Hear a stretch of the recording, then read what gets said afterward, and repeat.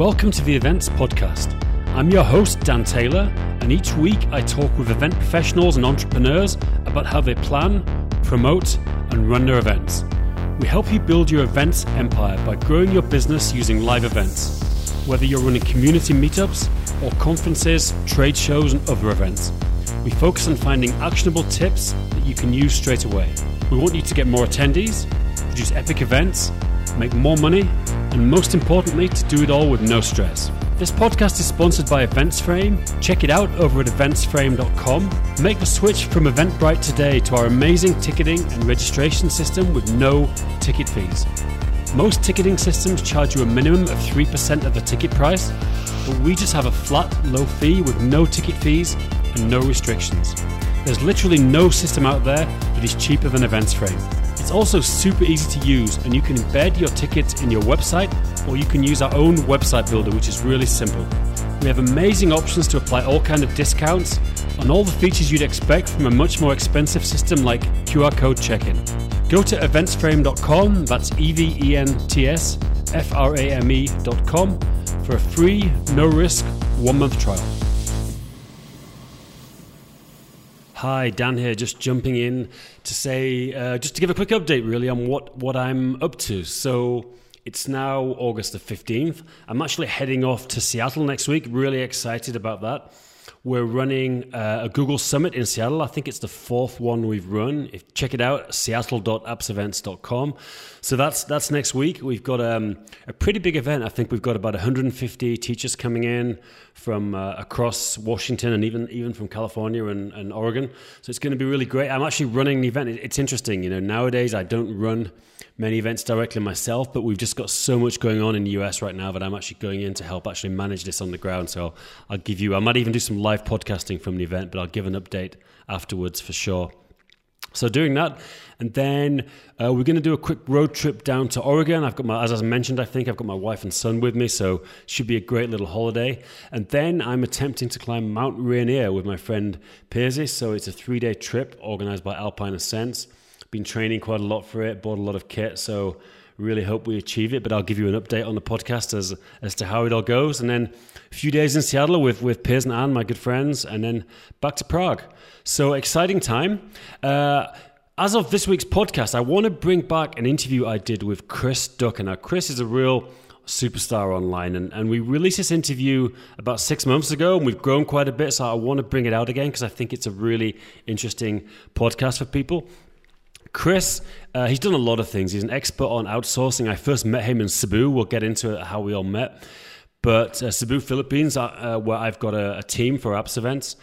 But he's really branded, sort of morphed from being like the outsourcing guy to being the personal branding guy. He wrote a book, Rise of the Youpreneur. He runs a huge conference in the UK called the Youpreneur Summit. Before that, he did a tropical think tank, which was a sort of high-price, high-end mastermind at a beach resort in the Philippines. He's done lots of live events. He's basically built his career based on them. So super interesting guy, and I want to bring back this interview. But yeah, again, just to jump in, I hope people are enjoying the podcast. Please, if you get a chance, leave us a review. Go to iTunes. 5 stars obviously would be amazing, but a review would really help. It shows us what people want. Let me know any comments, things you'd like different. We read them all. And if you send us an email, Dan at eventsframe.com or Dan at theeventspodcast.com, I reply to every email. So all the best, and here is the interview. Hello and welcome to the Events Podcast. This episode's a little bit different from my point of view. I'm away from my comfy studio with my kind of boom arm and my compressor and my twin 27-inch screens. I'm in an Airbnb in Amsterdam, which is really great. I've got my wife and young son here. We had a Google event yesterday, so I think I've mentioned this on the podcast, but we're a Google PD partner, which means professional development. And we had a meetup of all the PD partners yesterday at the Google office in Amsterdam. And it was interesting because normally I was just going to come and attend like everyone else, but then they dropped it on me 2 days ago that I had to present. And I think I felt it was like a good sign because like 3 years ago, it would have freaked me out completely. But actually, I was like, cool, everyone's going to know who I am, you know? So it was great. I presented. It went well, I think. And now I've got a free day. And apart from talking to Chris, so on the microphone is someone who needs no introduction, Chris Ducker from Youpreneur.com and chrisducker.com. He's someone I've followed for a long time, and I've actually met in person on a few occasions. He's the author of several books, including Youpreneur, and several books on outsourcing. So a huge welcome to the podcast, Chris. Thanks for having me. It's great to be here. Great. So, Chris, I want to start off by taking you back to 2013 when I met you in the first place. Now, the backstory is I just started my business in 2012. We're running a bunch of events for teachers focused on using Google. And I hired my first employee through a service you had, which I believe you still do have, which an outsourcing service which allows you to recruit people from the Philippines. Yep, Virtual Staff Finder. Virtualstafffinder.com. And so I went out there to Cebu. I hired my first person. And actually the first person didn't work out. I had she's called Vonnie, a very nice girl, but just a lot of, when people talk about that kind of stereotype bad experience, I kind of had that, in every family member dying twice and things like that. And it just didn't work out. But actually, you were great. And actually, when I look back over these messages, I'm a bit embarrassed because I was kind of stressed about the whole thing. And to your credit, you were just super calm and you were like, look, don't worry, And just to take it full circle, the second two people I hired through you, Jane and Gwen, are both still with me, both since 2013. It's amazing, Gwen's been here the longest. In that time, we both had children and bought houses. And so, yeah, I guess a big thank you as a starting point, because I've got two of my longest serving employees, which are both through you. Well, I'm glad to hear that. I mean, the funny thing is that the service was put together. We're going back to August 2010. We launched that business. So it's been around for a long time already, coming up on almost 9 years. And when we first put that business together, it came out of a blog comment. Literally, somebody commented on the blog saying, if there was a service where I could find qualified, experienced VAs, I'd pay for that. And have them as part of my team, I'd pay for it. Yeah. And so obviously the alarm bells went on inside the entrepreneurial brain. And 2 weeks later, literally, we launched it with a very kind of minimal viable product. I think there was 3 pages on the website, something along those lines. And we started working with people, and obviously clearly with yourselves as well.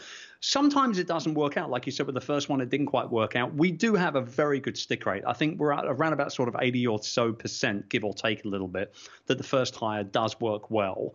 But great. Every now and then it doesn't. And yeah, the grandma dying 3 times and all that kind of crap, I get it totally.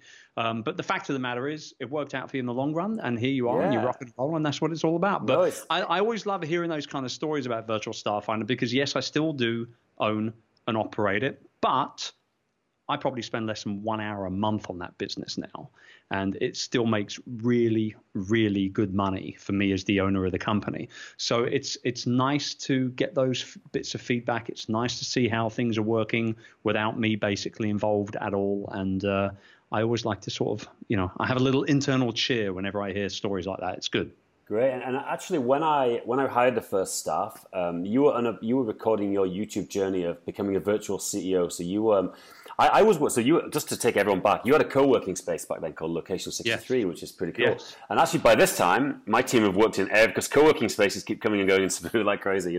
We just moved again actually to a new one called The Company in IT Park. But I turned up there, and it was a really cool trip for me actually, because just randomly Dan Andrews turned up from Tropical MBA, and he ended up interviewing me for his podcast, which is cool. You just turned up at the same time, just randomly. You didn't know anyone was going to be there. And I went for lunch with you at that great Mexican restaurant in Crossroads Mall. And it was cool. Yes. The whole thing was a great experience. That was the name of the place, Maya. I love that place. Yeah, is it still there? It is very much still there. Yeah. And I'll be honest, I often joke and say that if it wasn't for Maya and the other 4 or 5 restaurants that all make up what's known as the Abaca group of restaurants, is owned by an American chef. If it wasn't for those restaurants, I probably would have left Cebu a few years earlier than I ended up. Yeah. Because I tell you, Maya is honestly probably one of the best Mexican restaurants I've ever eaten anywhere in the world. It's really good. There's a great bakery which they open, isn't it, next door as well? And I tell you, hands down, they make the best mojito I've ever tasted anywhere on the planet. They're an unbelievably well-run restaurant group. So yeah, if it wasn't for them, this English boy would have returned to England a lot earlier than he did. It's interesting, Cebu's part of my life. I go there almost every year now. I'm going to be out there again with the family, and it's just crazy to see the change. It's funny, actually. Jane, I need you to give a shout out to Jane, if you don't mind, who I hired through you back in 2013. She's a huge fan of yours, actually. So I guess you've got fans in the Philippines as well as in the UK and America. I do. Well, hello, Jamie. Thank you very much. Jane, Jane? Jane, yeah, sorry, Mike. See, now you look like you don't know your own stuff. Exactly. How's that feel? Exactly. Well, hello, Jane. Thank you very much for looking after Dan so well. And mabuhay. That's all I can say. But I mean, I'm aware, actually, very aware that there is somewhat of a bit of a fan base for me over in the Philippines. And it's nice. We used to put on a lot of events over there for the Filipino VAs. But to be honest with you, and I'm being like really, really frank, we had a problem in Manila. We ran one particular event in Manila. Yep.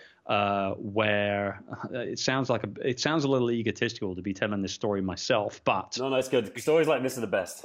Yeah, no, I mean, we had about 150 people registered, VAs from basically all over pretty much Manila, and although they will travel on a bus or a jeepney or a car in some variety, they'll rarely get on an aeroplane for this sort of type of stuff. So it was all very much kind of Manila based. We turned up, we put on a great workshop. 2 or 3 of my own VAs spoke about what it's like to work with me and work with our clients, and then I sort of came along and did sort of like a 1-hour Q&A at the end and kind of fired up a whole bunch of questions and everything with everyone. Did a whole bunch of selfies and all that sort of fun stuff. And then we got down to the lobby of the hotel and it was mental. There was probably about another 100 people had turned up, and it became very out of control very quickly. And I had my staff there with me. I had my wife there with me. I'm not talking about anybody coming at me or anything like that. But it was just too big of a crowd, for the lobby of the hotel, because it was a relatively small hotel. We would do these events for free. We wouldn't charge. Yep. So we weren't doing them at the Shangri-La in Makati or anything like that. But we were doing them in nice places. But they were quite small. They were quite boutique hotels. So the hotel didn't know what the hell was going on. Extra security guards were called in for it from the hotels, from the area. They were sort of calling in reinforcements from other establishments. And it all became a little mad. But in the end, everything was cool and everything. But it was the last time we did it because we were a little bit concerned, quite frankly, to be honest, for my safety. And I think from a foreigner perspective, I lived in the Philippines for 18 years. I never, ever had a single problem living in that country. I love the Philippines. I love the Filipino people. But as a foreigner doing business over there, you do have to be quite aware of the fact that from time to time, certain situations can become a little bit of a concern. And I had to pull the plug on doing those kind of quote unquote public appearances, as my staff always called them. Wow. But I love it. And I was at a conference in San Diego just last week, and a Filipino virtual assistant who lives over in the US now came up to me and was like, can I get a selfie and all this sort of stuff? And that was cool. I'm all about that stuff, but we had to slow it down locally in the Philippines. Fantastic. See, nowadays, you probably would have live streamed that. It would have been a great YouTube video, wouldn't it? I guess it probably would have been great. Yeah, I mean, we're talking a good few years. That was probably 2000. I'm going to say probably 2012, 13 that we did that. I think something along those lines. Maybe a little later, but not much. Yeah. Great. Well, so look, Chris, what I want to do is just go through your kind of entrepreneurial story, starting with how you. Because it's interesting, you've just come back to the UK, so it's kind of a good story arc why you went to Cebu in the first place, and finishing with why you went back to the UK. And then we'll along the way we'll discuss, because you put on some really interesting events, one of which I hope to attend this year. So how did it? What was the story? How did you end up going to Cebu in the first place? What was the reason? I mean, it was just business, plain and simple. I was headhunted in London. I got offered a job with a position with a bank over there to go in and train their kind of credit card and personal loan agencies and things like that. The thing with the Philippines is there's a lot of different banks, and there's a lot of different opportunities for those banks, particularly with credit cards and loans and that sort of type of car loans and things like that.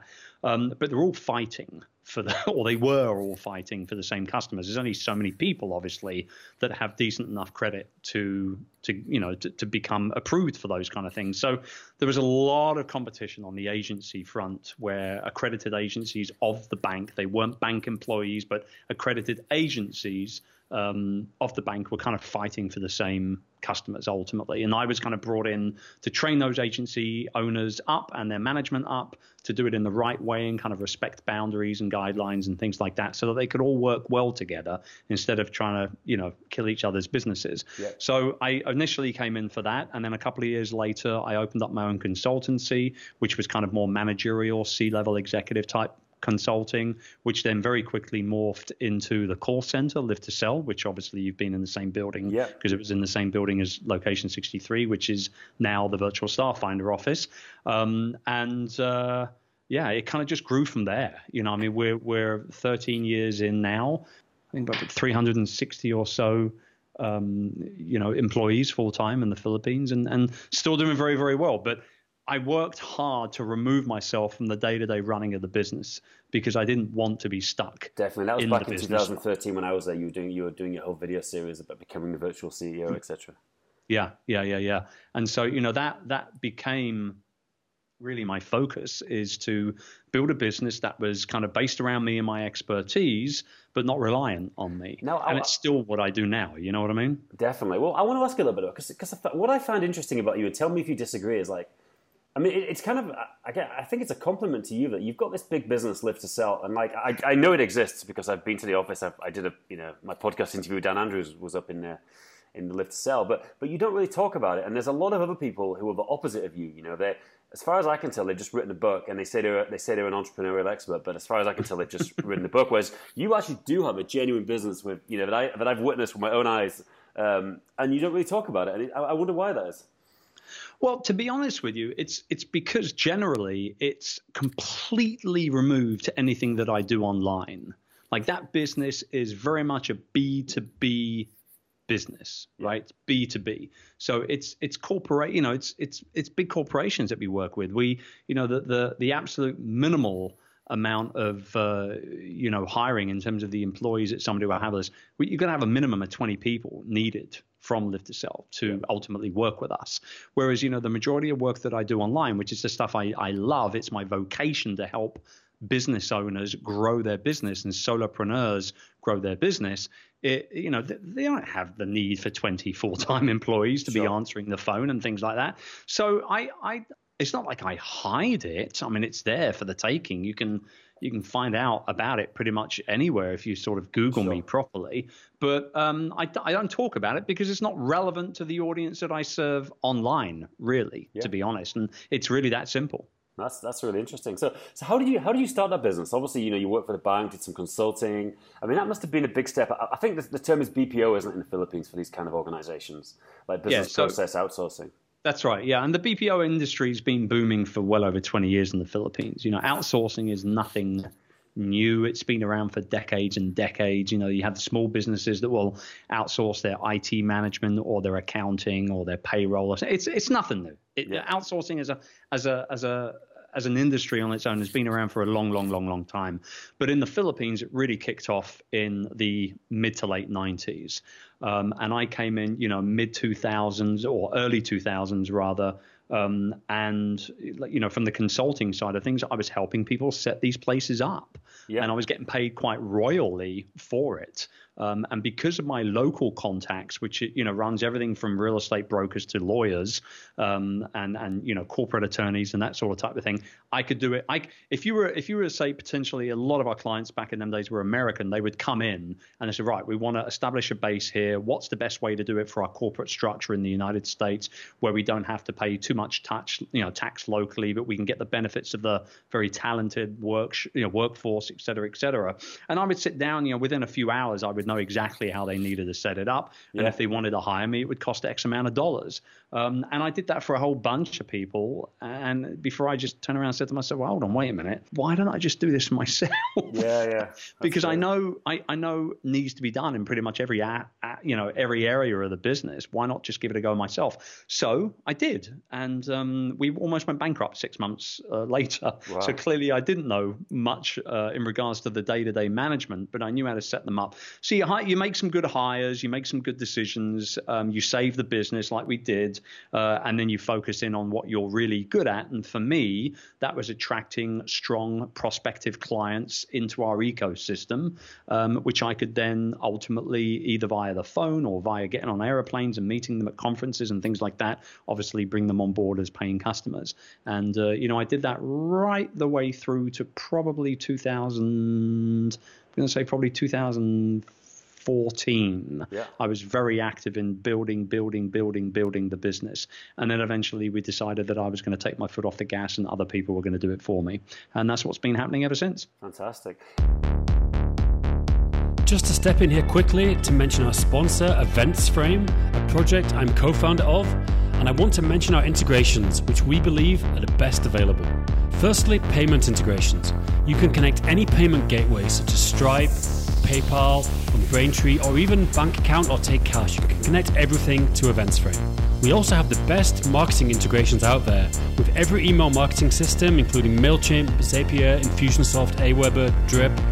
And we've got deep integrations with all the social media platforms like Facebook, Google, and Twitter. We've got thousands of events live on Events Frame right now, ranging from small community meetups to huge trade shows and conferences. Check it out over at eventsframe.com. That's eventsframe.com. And now, back to the interview. It's interesting, because both of us know a lot of people in the kind of, digital nomad kind of location independent business area. And I'm kind of a little bit like that. I mean, I'm like you. I'm trying to build a business I can run from anywhere. But like when you mentioned about living in Cebu, you had the contacts with the lawyers of real estate, And I'm like that in Prague. I've been in Prague for 15 years now. And there's a lot to be said from having that knowledge. I mean, me and my wife, over that time, we've had a lot of false starts like you, and it's people like you and me have been around the block. It's never a linear story of success, But we've bought a few properties because we've got the local knowledge. We've spent a lot of time there. We know if something's a good deal. We know we've got like you said, lawyers and things. That's an interesting. It's kind of a bit of a tangent, but it's an interesting side point. Spending a lot of time in a place, you do get an advantage. It allows you to potentially do good business there. Yeah, absolutely. So let's get on. So obviously, you transitioned from being the virtual CEO. You wrote a great book called Virtual Freedom. And was this about the time you ran? Because what I was really interested in, you ran a tropical retreat a few times called the Tropical Think Tank. You may even want to do it again. And I'm curious, did this come around the same time? Because I'd like to talk a little bit about that event. That book was actually launched at the first Tropical Think Tank in March 2014. Yep. And it was due to come out worldwide in April, and ultimately we got a box, I think, of 100 books or something sent to the Philippines from the United States, for the very purpose of basically letting everybody walk away with a copy of the book as a gift when they left the conference. So it was 2014, the first Tropical Think Tank. We did 4 of them, year after year after year. What was the story behind that? How did that come about? Oh man, cocktails. I joke, but literally that's how it came about. I was in Portland, Oregon at a conference over there, and I was at a bar one evening after having dinner with good friends like Amy Porterfield and Pat Flynn. There was a whole bunch of other people, Caleb Waldjack, Greg Hickman. There was a whole bunch, John Lee Dumas. Everyone was there, basically, within our little circle. We have a circle of friends which kind of goes at about maybe 10 or 15 people, where a phone call is all that's needed and we'll be there for each other, kind of thing. Some relationships within that circle are tighter, obviously, than others. Myself and Pat particularly have become very, very close friends. He's the godfather of my daughter. I look at his 2 kids as my niece and my nephew, literally. So there are kind of little mini cliques within the bigger clique. But that core group were basically all hanging out there, enjoying some cocktails. And I just turned around and said, you guys are terrible friends. You're awful friends. I come over to America at least a couple of times a year. We hang out, we laugh, we clink glasses, and not once have any of you ever come out to the Philippines. Not once, not even just to say hello. Yeah. And I think I just kind of bullied them into submission. It was Amy Porterfield that said initially, probably fueled by one too many cocktails, I'll come out to the Philippines. And so everyone else, I'll do it. And they might have forgotten it that by the next morning, but I hadn't. Yeah. And so what started, honestly, as an idea, in all seriousness, was for a whole bunch of us, basically, to get together in the Philippines for like a 2 or 3 day mastermind retreat. Just us. Yeah. All our businesses at the time were all pretty much at the same level, and we were all in a really nice, upward trajectory at the time. And we were like, yeah, that would be great. Let's get together and do that. And then when everybody got really serious and started confirming it, I decided I was going to turn it into that plus a live event for a relatively small group of people to come and hang out and learn from all my smart friends.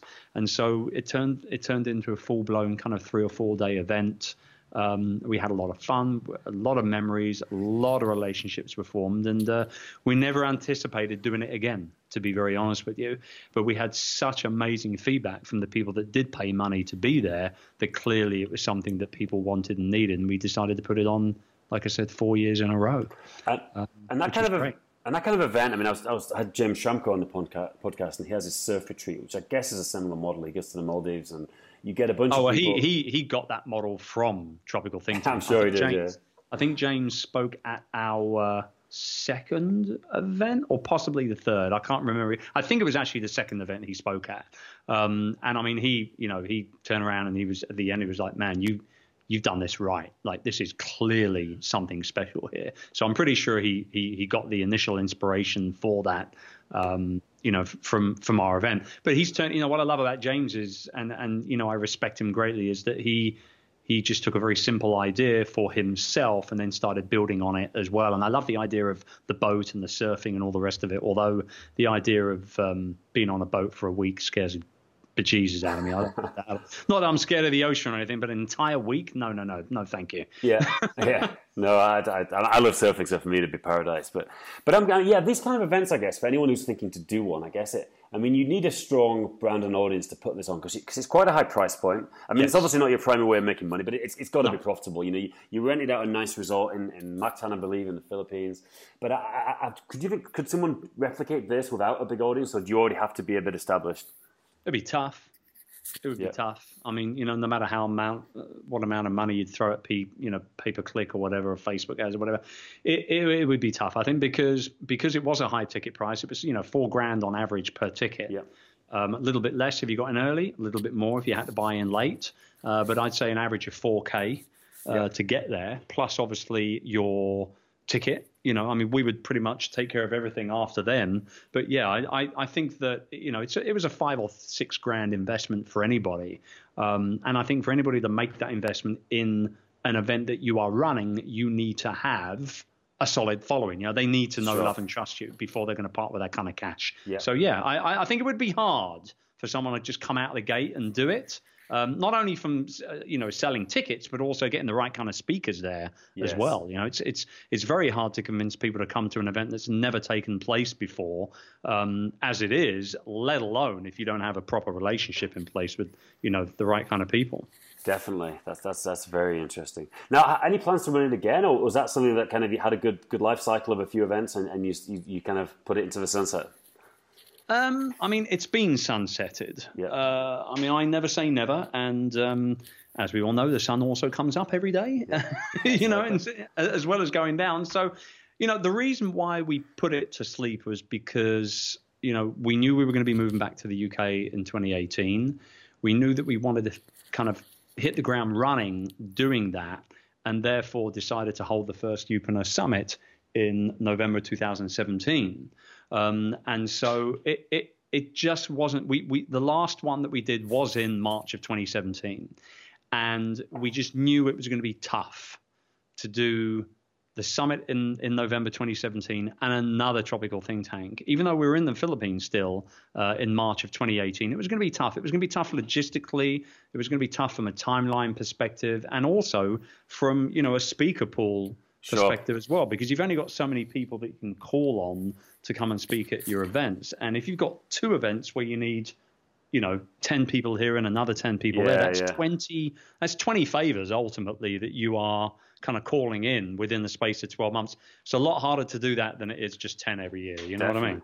And that's a good transition from you being the outsourcing guy to you being the personal branding guy. And I'm curious, was this a gradual transformation? And I mean, in my mind, I'd imagine it's because, you've got your lift to sell, you've got a kind of business that's generating money.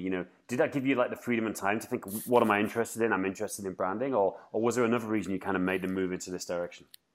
No, I mean, it was happening anyway, very kind of silently, kind of behind the scenes, without me even knowing, to be honest with you.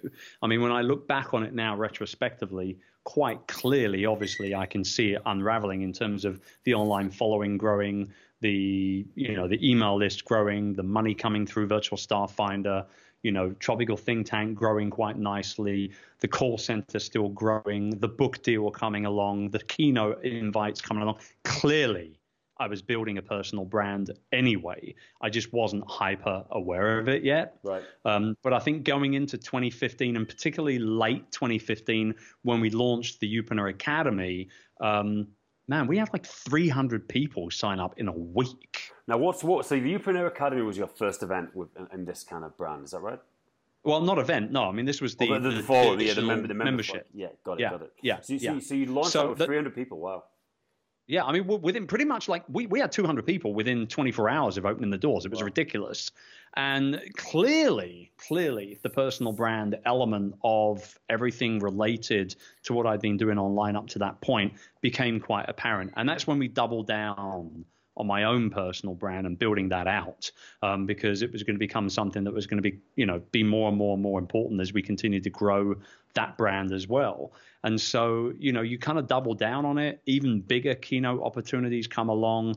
1 minute you're in Vegas, the next minute you're in Sydney, the next minute you're in New Orleans, the next minute you're at Google's offices in London. I mean, it got a little bit out of control, if I'm to be honest with you. It was too much traveling and all the rest of it. But it was quite clearly the personal brand that was working above and beyond everything else. And so I doubled down on it, and I discovered that I really enjoyed the ever moving, ever growing element of building that personal brand. And more people started coming to me to want to know how I had done it. So we went straight into it. We niched right down, and now Youpreneur is focused 100% on helping personal brand entrepreneurs such as authors, speakers, coaches, consultants, and that sort of kind of positioning into building future-proof businesses.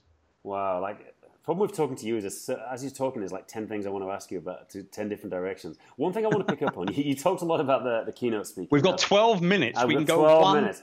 We can go one question per minute. Exactly right. Good. No, keynote speaking, was that really useful for you? I mean, I know people who take every opportunity to speak, and I know people who never want to get on a plane.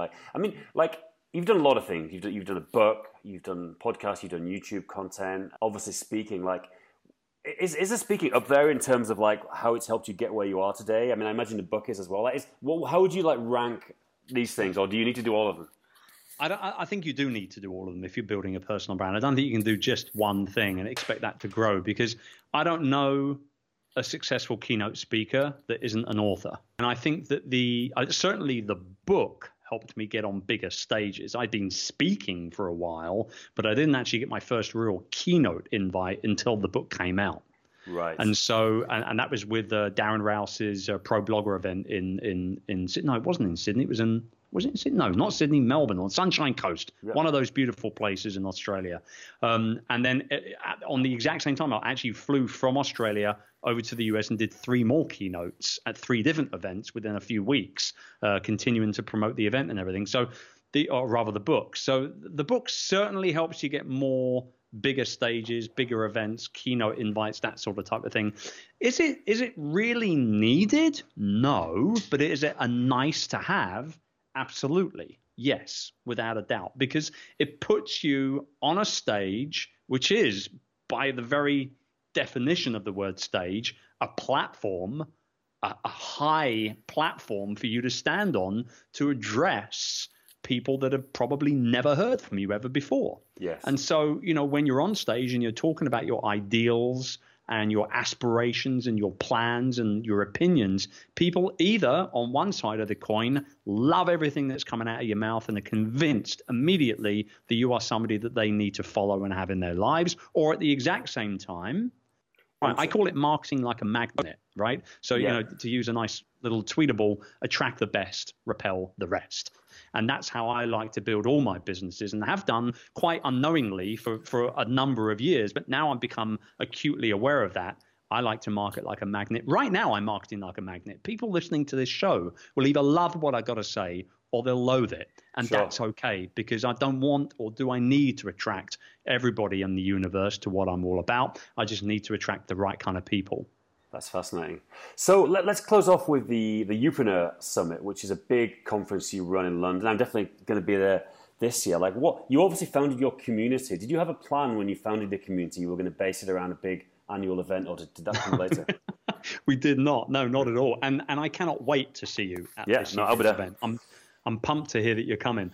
I did not plan on doing a big event. I mean, it became pretty obvious quite early on after we launched the Academy in September 2015. It became quite obvious that people wanted something, because it was always like, let's do a meetup, let's get together in person, this sort of type of thing. But like I said, we were kind of wrapping up things in the Philippines, getting ready to move back to the UK and all that sort of stuff. And it does. I mean, when you've got a family the size of mine, it takes a while to figure all that stuff out. And ultimately what happened was, I think we just bit the bullet, and we just turned around and said, you know what, let's just book a venue, try and sell as many tickets as possible, and put on a great event. And so I called in some favors with speaker friends of mine. We have people like John Lee Dumas and Pat Flynn keynoting, a whole bunch of other great speakers. And I said, well, if I'm going to do it in the UK, I'm going to go big or I'm going to go home. Plain simple. That's what happens when you hang out with lots of American people. You see, they live their life like that. Yeah. And in England, everyone's like, no, let's start quite small and see what happens and be very kind of, And it'll never work. Everyone's telling us, yeah, it's never going to work. I wouldn't. Right, exactly. Right. So it was go big or go home. So I decided to book probably the nicest conference venue for an intimate conference anyway in the UK. It's the Queen Elizabeth Centre, right opposite Westminster Abbey, around the corner from the Winston Churchill statue and Big Ben, right there in the heart of London. It ain't cheap. We took a massive gamble, and it paid off excellently for us. I mean, there was no doubt in my mind within probably 6 to 7 weeks of tickets being on sale that we were going to sell out. We did 4 months before the event. We did exactly the same, actually, last year as well. And I, without a doubt, believe that we'll sell out again this year as well. So clearly we're filling a void for people. Yep. But it didn't come about as a plan. Like, we didn't say we're going to launch the membership and then we're going to do a live event and then the book and then blah, blah, blah, blah. It wasn't like that at all. It was all about the Academy. It's still the core of the community, quite frankly. Sure. And we just love putting on live events. So this is what we do every November in London. It's interesting from a personal point of view, because now, with this podcast and some writing I'm doing on Medium and things, I'm starting to get a bit of a name as someone who is an expert on live events. And I'm even thinking making a book, Events Empire, how to build your business around live events. And that's the Youpreneur thing is kind of on my radar now. It wasn't before, because before I was a CEO of a business. And I didn't, maybe I could have done a personal brand, but I never saw it as useful. Whereas now, I've actually got a specific area that I'm becoming known, in a small way, but still in a growing way, And this kind of event is more interesting for me. Yeah, no, well, you're going to get a whole bunch out of it. No doubt about it. And everyone that comes to our event, we actually survey everybody afterwards. And we've done that ever since the Tropical Think Tank days as well. And we ask people to sum up in as few words as possible what their experience at the Youpreneur Summit was like. And there's some people that just use, like awesome or brilliant or great and that sort of thing. But when you look at, like how you get those little word kind of bubbles where you see all the different words that people feedback. I can't remember what they're called now, but something cloud or something. Word cloud or keyword cloud or whatever it is. Well, when we put that together as part of our survey, the words life changing come up more than any other, year on year on year. And so that's something that we don't take for granted. When someone says this was life-changing, like, that's a massive statement to make after a live event. Like, not only did I learn something or network with some cool people, like, this thing changed my life. That's huge. That's great. And so we don't take it for granted in any way whatsoever. And every single year we bring it harder and harder, both from the speakers on the stage to the experience in the networking hall, the coffee, the biscuits, the masterminding, everything and anything that we do, we try and up our game every single year.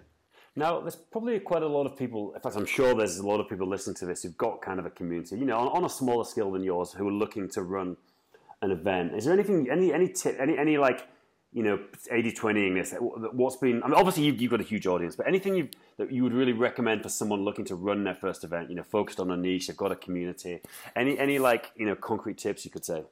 Yeah, I mean, look, it's got to be relevant to the size of your community, right? Like, I'm blessed to have a good-sized community online and a good following online. So we kind of looked at the numbers and said, well, yeah, we can probably get 400 people together. Let's do it. Yeah. And we did. Whereas if you don't have as large of a following, that still doesn't mean that you can't do a live event. It doesn't mean that at all. Every community wants to be together in person. Yeah. Fact, right? So whether it's just, 10 people in a conference room with a great buffet lunch, masterminding all day long. That's a great, in fact, that was how I started in 2011 with my first ever live event. Yep. That was exactly what it was. I charged $150 per seat and it sold out in like hours. Yeah. So clearly people are all about being together if they can be, but you kind of work it out, slowly but surely, and you build it up over time. Yeah, it's a good point. It's something I've done big events, small events, and every size. And like what I tell people is you've got to put like the absolute same amount of effort in, even if it's 10 people compared to 500. You've got to make sure these people have the most amazing time. Because the 10 people might become a 20 people and a 50 people and a 100 people event, and you can raise a ticket price, and you can, maybe you'll get a speaking opportunity, maybe you'll become friends with people. Like the opportunities are huge if you do it well. Yeah, well, I mean, just look at the numbers, right? What are we talking about here? 8 years ago, I had 10 people. Now I have 400. So it's times 40. Fantastic. Over that time, right? So you build it out slowly but surely. You do it right for the right reasons, for the right people. And as and when opportunity presents itself, you jump on it and you grow it slowly but surely. Great. And people can find out about this at youpreneur.com. Youpreneur.com. The exact website for the event is youpreneursummit.com, Wow. But you can get there by going to youpreneur.com as well. Yeah. Great. Now to close this off, Chris, like we started off by saying, why you moved to Cebu in the first place. Why did you move back? I'm curious. Why you moved back to the UK? Because for me, I would imagine a lot of people didn't even know you were in Cebu in the first place. They just thought you were the online guy. You could have been on the moon for all anyone knew, or did they know? I think most people came to learn that I was Philippines based. Yeah, I think most people that really sort of followed what I was doing, I think they kind of figured that one out pretty quickly in one way, shape, or form, whether it be following me on social or reading the books or whatever. But we came back. It's lifestyle, man. It was purely personal. The business was doing just fine over in the Philippines. There was nothing wrong with it at all. It still lives and breathes without us and does very, very well without us. But it was lifestyle. We have 2 younger kids as well as 2 older ones. And there's only so many beaches you can see in the Philippines before you kind of get beach blindness. Yeah. And to be frank with you, there's, as much as I love the Philippines and the Filipino people, there's not much to do there. There's not many museums, there's not many theaters and all that kind of stuff. And, when your kids get older, they start asking questions and, that they want to experience different things. So we decided, Urs and I, that, we come back to the UK and give our kids that kind of childhood. Will we be in the UK forever? I don't know. I never say never. You never know. Maybe we will return when we're old and grey and even more wrinkly. But right now, we are where we are. And did you keep a house there? Or do you go back? I mean, I guess you're going to be going back to keep an eye on. Oh no, we got property over there. No, I was back there in just February. Oh, and fantastic. we'll be back again later this year. And the team is all there. We have weekly and daily conversations in one way, shape, or form. Still very much have a base in the Philippines, and I don't think that will ever change because obviously Urs is from Cebu. She's got family, and we love them to bits. We want to make sure that we can be in their lives as much as possible and have them visit us here as well. So yeah, very much still we'll always have a base in the Philippines. Definitely. And what I found with the UK is actually in Europe, because I live in Prague, that the time zones are so good for a global business. Because, for example, I've got some guys in Bangkok, some guys in Cebu. I talk to those guys in the morning. In the afternoon, US comes online. I talk to the US. Europe works really well for time zones. Asia's tough because if you're dealing with America, it's the opposite side of the day. It's either early morning or late at night. Yeah, no, exactly. And that was the one thing for me in the Philippines. I remember the first time I sat and interviewed Gary Vaynerchuk. It was at 1 a.m. in the Philippines. Yeah. And I was thinking to myself, what am I doing here? Yeah, it's worth it for Gary Vaynerchuk. I mean? Hey, Chris, look, I know we're right up to your time. I want to say a huge thank you to coming on the podcast. Tons of Tons of knowledge dropped, a lot of actionable stuff. Anything else you'd like to promote before we close? No, that's it, man. You're doing a great job at sucking everything out of me. So I'm pumped you're coming to the Youpreneur Summit this year. If any of your people want to do likewise, we would love to see them as well, obviously. Sounds good. I'll put a link in the show notes. Thanks a lot, Chris. Good man. Do you want to sell more tickets to your amazing events? EventsFrame event ticketing has been built to minimize the amount of time it takes to buy a ticket. Result? You sell more tickets. Check out eventsframe.com.